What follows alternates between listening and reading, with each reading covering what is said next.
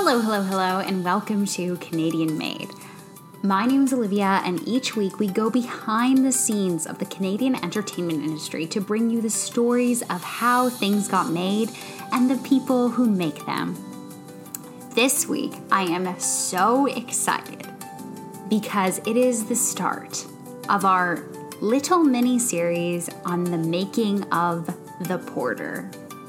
Now, the reason why I'm so excited about this conversation and why I think that this conversation is so special is because I was joined by 5 of the key creative members in a kind of round table conversation about the different elements of bringing this production together. They are a really fun, charming, cool bunch that I really felt honored to get to speak to, because you can tell how passionate they are about this project and how much this project means to each of them. Let me introduce to you who you're going to be hearing from, and then let's talk a little bit about the plot of The Porter, give you a bit of an intro before we get into my roundtable discussion with this amazing team. So today on the podcast, I was joined by Marcia Green, who is an executive producer, showrunner, writer, and creator on the show, Anne-Marie Murray, who's an executive producer, showrunner, writer, and creator, Charles Officer, who's an executive producer and director, Arnold Pinnock, who's an executive producer, writer, creator, and actor in the show, and R.T. Thorne, who's an executive producer and director. So for those of you who don't know, this series was originated by the executive producer and writer, Arnold Pinnock, who is a self-described history buff, and he first came across this really interesting story about sleeping car porters and the first Black labor union. And it really resonated with him so profoundly that it inspired the beginnings of what would become The Porter. So here is a little tiny taste of the magic of The Porter. First thing, shoes are important. No scuffs, perfect polish. And when you walk like a man with answers, because whether or not you have them, that's who you have to be. Zeke, you make sure that my husband stays out of trouble tonight. Don't I always? You think I need a partner? I think you need a man that knows every vein in them trains. What makes you think you'll even make it to the door? If I wanted to get the Porters into a union, what's the first thing I should do? Okay, I hope that got you really excited for this conversation with the creative team. Part 1 of this mini-series on the making of The Porter focuses much more on the development, how this idea came about, and we talk about how this story got pitched. We talk about developing the script. And then in part 2, we focus much more on the production of this show. So stay tuned for part 2, which will drop next Wednesday. So if you haven't watched The Porter already, new episodes are every Monday night at 9 p.m. local on CBC. But if you don't have cable, not to worry, CBC Gem has got you covered. And I've been instructed to remind you that you can actually stream from your device onto the TV to enjoy the show in its fullest glory. So before you do that, please enjoy this conversation with this amazing creative team from The Porter. Like you always do. Stir up all the pep you've got. Make some swing or root. Yes, yes, yes. Batter cake, bake a man. Mix your music. So I want to say congratulations on an amazing show. Everything about it, the set, the costumes, the acting, the writing is so masterful. So congratulations. So starting off, I wanted to start with one of my favorite quotes from the series. Yeah. I know y'all might be scared of what might happen if we do this, but maybe it's time we start thinking about what happens if we don't. And I'm curious, if that quote resonates with your journey with the show, and if you felt, it's a tough process, but I have to bring the show to life. Felt like a sense of ownership as to why I believe I had to put everything I had into it, regardless of hurdles that we all run into to get any show going in general. I took on that burden, so to speak, and didn't let the ups and downs stop me from moving forward. I just felt like it was not just a story of these men and women, their journeys, but also the collectiveness of all of us that are in front of you. Because us unionizing together, I think Charles says this a lot from day one, is the fact of us unionizing together and coming together to tell this story. I think that is just as impactful as talking about the journeys of these men and women, because we are us unionizing together. We're actually doing what they did to get something done. So I echo on something that, like I said, that Charles has consistently said about the beauty and the strength of unionizing together. And here we are right in front of you, having the opportunity to talk about the fruit of our labor. My next question is about, the technical process of, coming up with this idea and how you got it ready to pitch, and then the process of pitching it before it eventually landed at the CBC. Well, the technical aspect of it. I mean, I was very fortunate to be able to know people at CBC that were in a position to grant me the opportunity to come in to pitch. But Bruce Ramsey and I just worked immensely on trying to put together a pitch deck and a lookbook together. It was really important for me to showcase as much visual as possible, so that, a picture says 1,000 words, so to speak. And then when we got the opportunity just to be as truthful about the experience that these men and women went through, especially for the Porters in forming this first Black union, the Brotherhood of Sleeping Car Porters. And I think it was that the realism of that they echoed back to us, oh my God, I can't believe this is real. And the fact that we were giving the opportunity to showcase the hidden truth, or the not so known about truth, to the gatekeepers, and then realizing that, oh my God, there's something here that these two have uncovered that we need to go down. So I think it was just the fact for us is just, as much as we can say we put it in this thing here or we made it into this, it was just really the truth of it all. And the oh my God moment that really, I think, shook the foundation, that the powers that be were like, we've got to somehow be a part of this and bring it to air. And I have to ask you about the pitch deck. There's often comparisons or a certain tagline you use when you're pitching a project. Do you remember what yours was for the Porter? Arnold, it must have said Peaky Blinders. I was that. I'd be very surprised if that was not in your pitch deck, Arnold. When we were making the show, at one point, we had a Peaky Blinders jar, so that whenever Arnold mentioned Peaky Blinders, he had to put a money in the jar because he brought it up. And then I think we ended up having a Breaking Bad one too, because we were always bringing up Breaking Bad as well. Those are the only. And then we might have had a swear one, which was probably for me. No, I can't remember the log line, but like you said, I'm sure there was a Peaky Blind moment. I just remember trying to make the book different so that it would stand out against the thousands of, white little pitch deck scripts that they got. Realistically, it was really just the contents of the show that really piqued people's interest, because they'd never seen anything. They'd never seen our story before.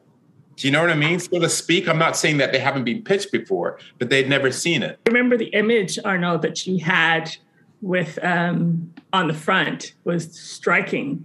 I think you've known someone, in your family who was the graphic designer for that. And it was just, I remember being struck by it because there's so many ways you could come into the image of a Porter, and it just felt strong. And it felt dignified. Yeah, that was my niece, my poor niece. Constantly doing revision after revision after revision. Sound familiar, everybody? But anyway, but yeah, my niece. It became a family thing. My niece is a graphic designer, and she would help out. And you reached out to your cousins who are pastors or in the Toronto church choir to sing hymns that we would add. I even remember going out to my fellow actors And the tagline, okay, here's the tagline. I'm on the train, I'm a porter too. That was the tagline. So I'd have all my friends across the country videotape them doing that. And then collectively we would put them all together and send to CBC. So many people, as well of course, the people in front of you, came together to help this project come on board. They felt the passion and they got behind us. And then, of course, we have this unbelievable team in front of you, which not only took on the passion, but added to it and added their amazing talents to it, to where we are here. I agree. You know you have something special when people want to bring parts of themselves into the project. And so my understanding is, and correct me if I'm wrong, that once you got to CBC, Anne-Marie and Marcia came on board to help you with the writing. Can you tell me how you got involved and what it meant to you and why you wanted to be involved on this project? I would just say before, it was Sienna Films and Jennifer Kawaja that got on board after CBC and really helped to push things forward in order for us to get the Anne-Marie and the Marcia Greens and Artis and Charles. I think we had different stages of development and development rooms, and there was gaps between the time, and the teams shifted a little bit in terms of not only schedules, availabilities, but those who felt an affinity or felt the ability to carry those stories forward. A lot of things happened sort of over the course of the few years on the road to development. So I think I was in one of the earlier rooms. Like many people, I'd heard about the project, was fortunate enough to sort of be in the room and just help contribute to the breaking story or discussing a story just from a writer's perspective. There was another pairing sort of running the room at the time. And, time passes, you go, you test the waters in terms of maybe who your partner will be outside of, because this is what we need to make TV happen in this country. We often need to find a UK or an American partner to bolster production. And so in the midst of this, we kind of came back into another development process after some time.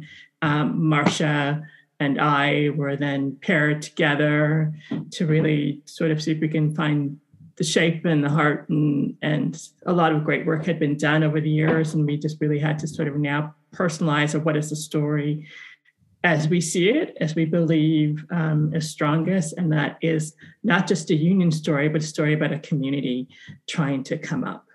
And Marcia, I'll let you speak to how you came.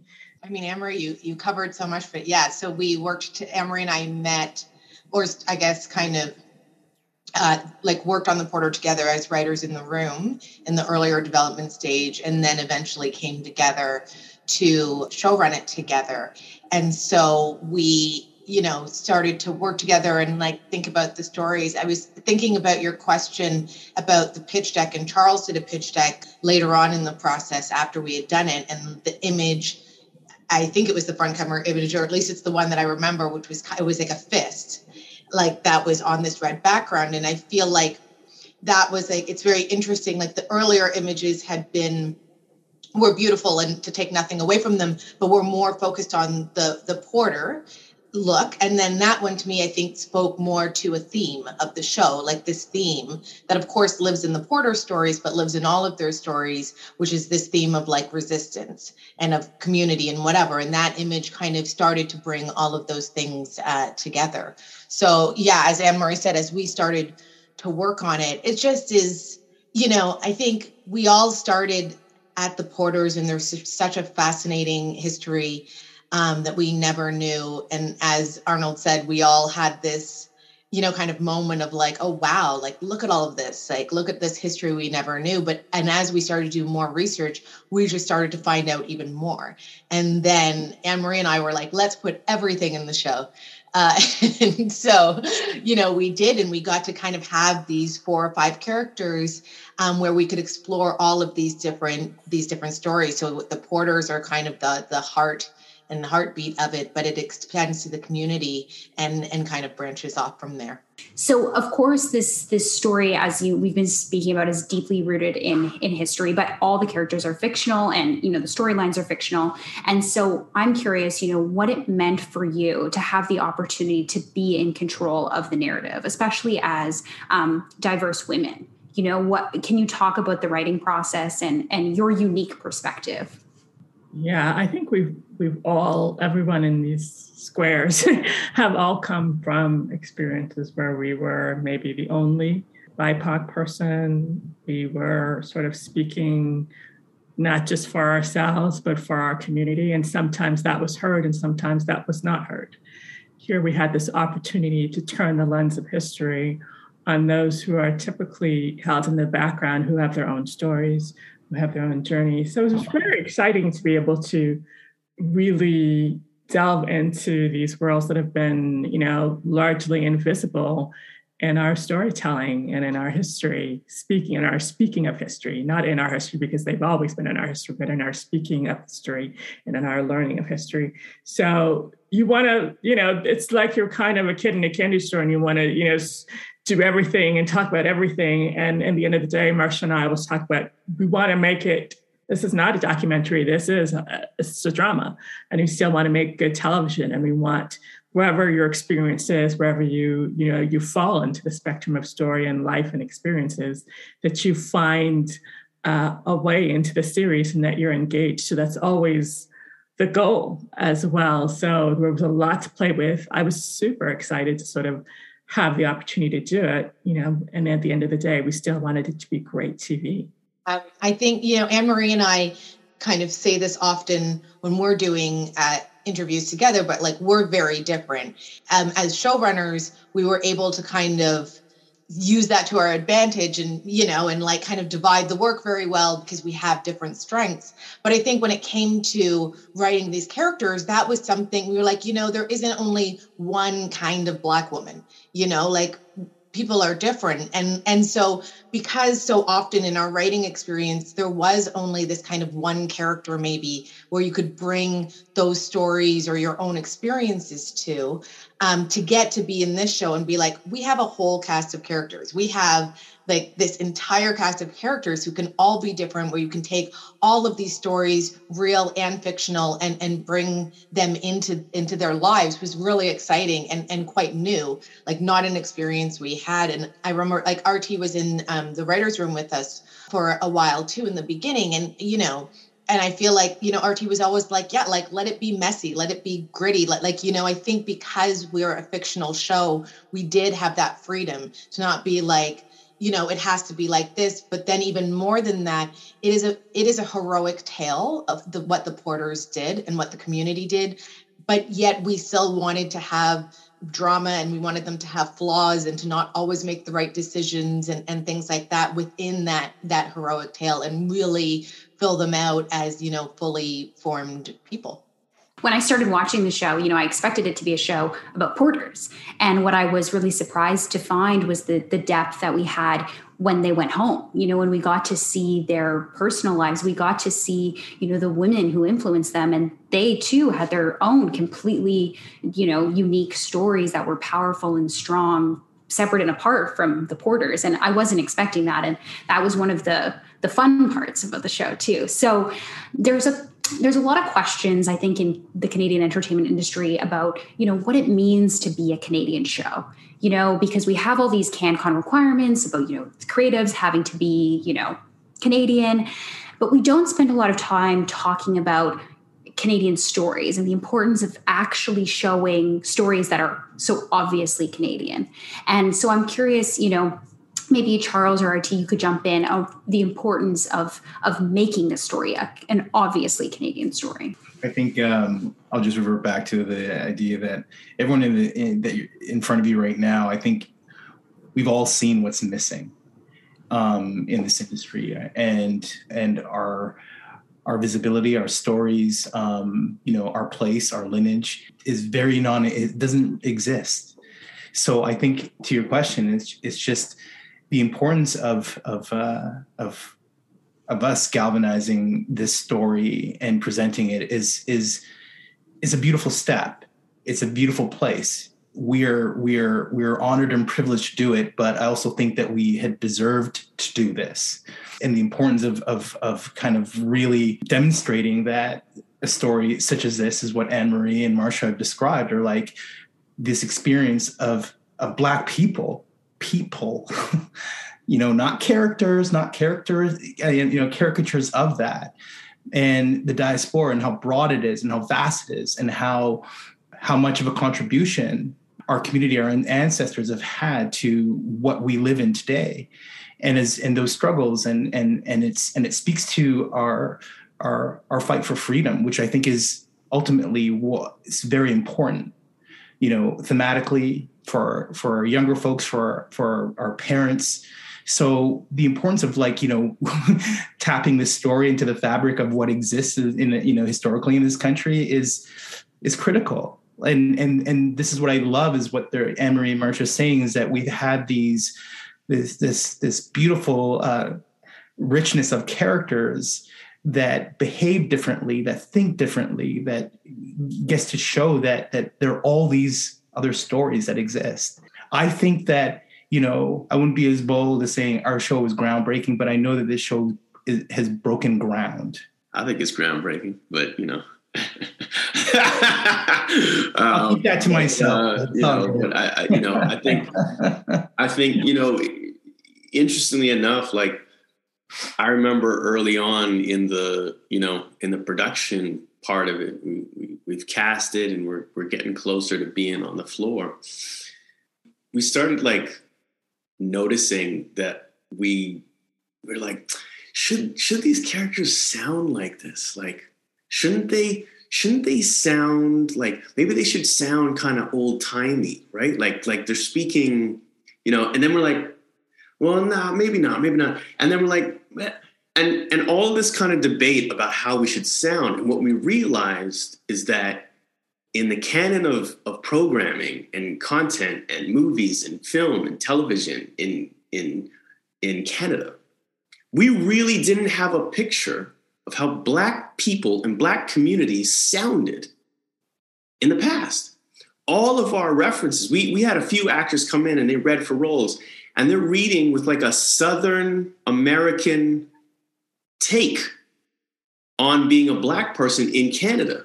Not that their character was from the South, but that is the reference that, we have as Black people in this country for our history. And it was this realization that that's pervasive. That's what people think, that is Black history. It's Southern United States Black history.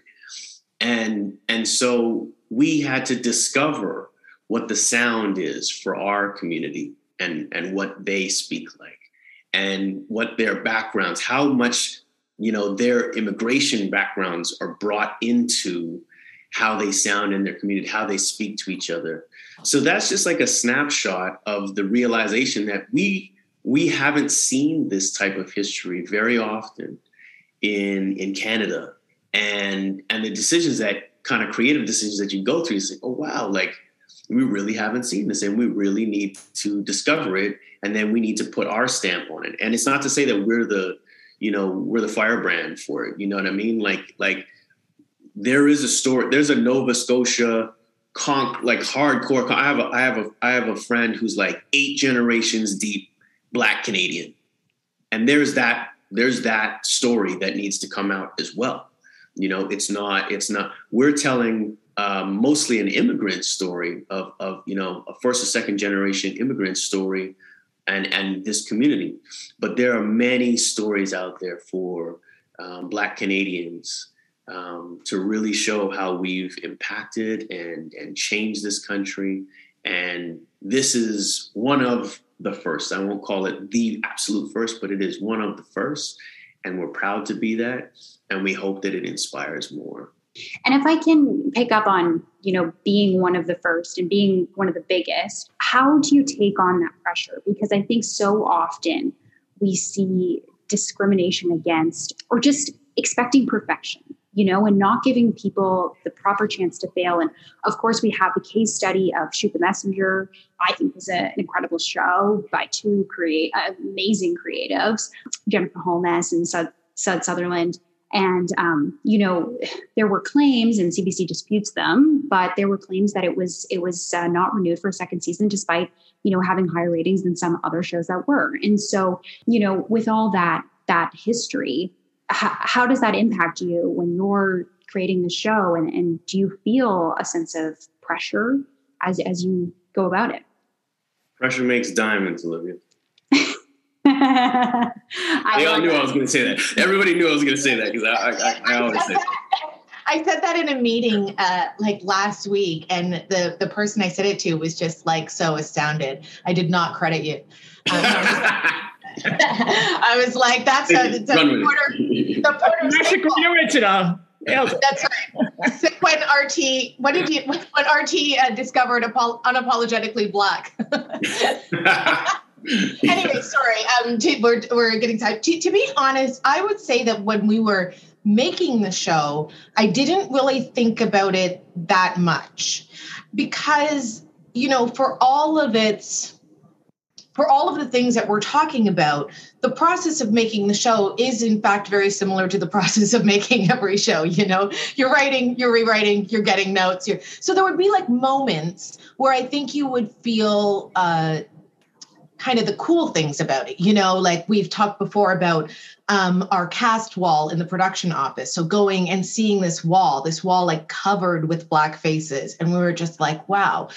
But I would say only now in this time that now that the show is out, that now I feel it a little bit more, the desire for people to watch it, and to I don't know if I'm aware of it being held to a greater standard, but I'm aware of how much it means to us, how much it means to the community, how much it could mean to television for it to do well, for people to see that. And I want that.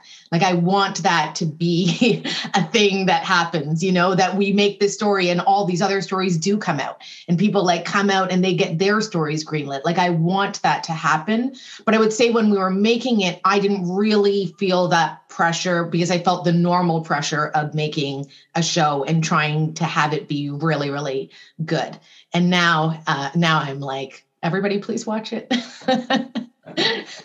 It was a conversation that Charles and I had super early, pretty much as soon as I had kind of signed on, and we had a talk about, how we were going to navigate, being two directors on this and all that stuff. And there was it was kind of like a moment of connection. And Charles and I are old friends, but it was just this sort of